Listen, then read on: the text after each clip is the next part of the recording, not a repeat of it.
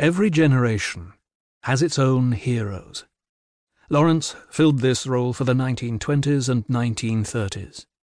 He was not only a courageous warrior, but an intellectual whose self-questioning and literary talents set him apart from the more conventional war hero. He was the right man for the times. The survivors of the First World War and the generation which followed were stunned by the mass slaughter of the Western Front. By contrast, Lawrence emerged the hero of a struggle which could be romanticized without any sense of guilt. The Arab campaign had been waged far away in exotic surroundings, and, above all, it had been a war in which the individual could still dominate the battlefield. Lawrence has continued to fascinate. Although behind-the-lines operations managed by men of derring do were more plentiful in the Second World War, no Lawrence emerged. Field Marshal Montgomery and Admiral Mountbatten commanded public attention, but they never captured the public's imagination, although both were showmen, and, unlike Lawrence, did not suffer qualms about courting public adulation. Long before he died, people spoke about the Lawrence legend, and in 1962 this became fixed in the British and American national consciousness by David Lean's film, Lawrence of Arabia. Crammed with dramatic incident, with dazzling footage of desert and a Bruckner-esque score, the film entertains and reassures. Like the ancient ballad or the epic poem, it recreates history as it ought to have been, rather than as it was. While the film Lawrence entranced audiences, his historical counterpart was being found wanting.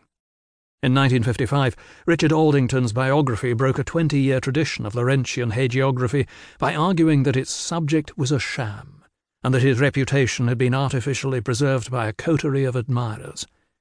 To judge by the roars of rage provoked by the book, Aldington had damaged his target, although his attack was only the prelude to the broader assault on the values and myth figures of the previous generation, which would be undertaken by writers and intellectuals during the late 1950s and 1960s. It was open season for such as Lawrence, who, as an intelligence officer, had done all he could to protect and extend British imperial power in the Middle East.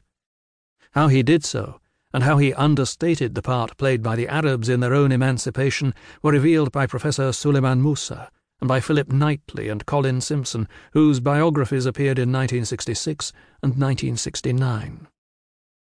Lawrence still had his champions, who challenged the findings of the revisionists.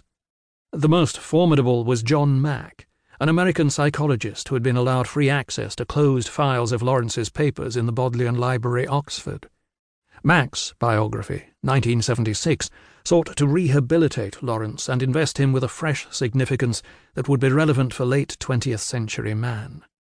Following a line first suggested by Christopher Isherwood, Mack proposed that Lawrence's inner turmoil and contradictions somehow reflected in microcosm those of his generation.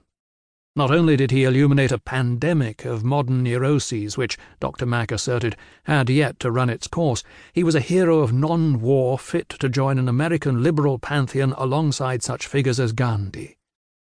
So, in 20 years, Lawrence became in turn mountebank, Hollywood superhero, imperialist manipulator, neurotic, and pacifist. Legends survive because they are continually being re-examined, reinterpreted, and retold. There is Mallory's Arthur, as well as Tennyson's, Hollywood's, and the Romano-British warlord of the archaeologist and historian. What is important is that Lawrence, like Arthur, lies at the heart of a legend that seems set to enjoy some sort of universality and endurance. It is possible to distinguish two Lawrences, one a historic figure and the other a creature of mythology. The separation of the two is difficult, not least because Lawrence was, in part, the creator of his own myth, which he carefully founded on history. He hoped that posterity would remember him as an artist.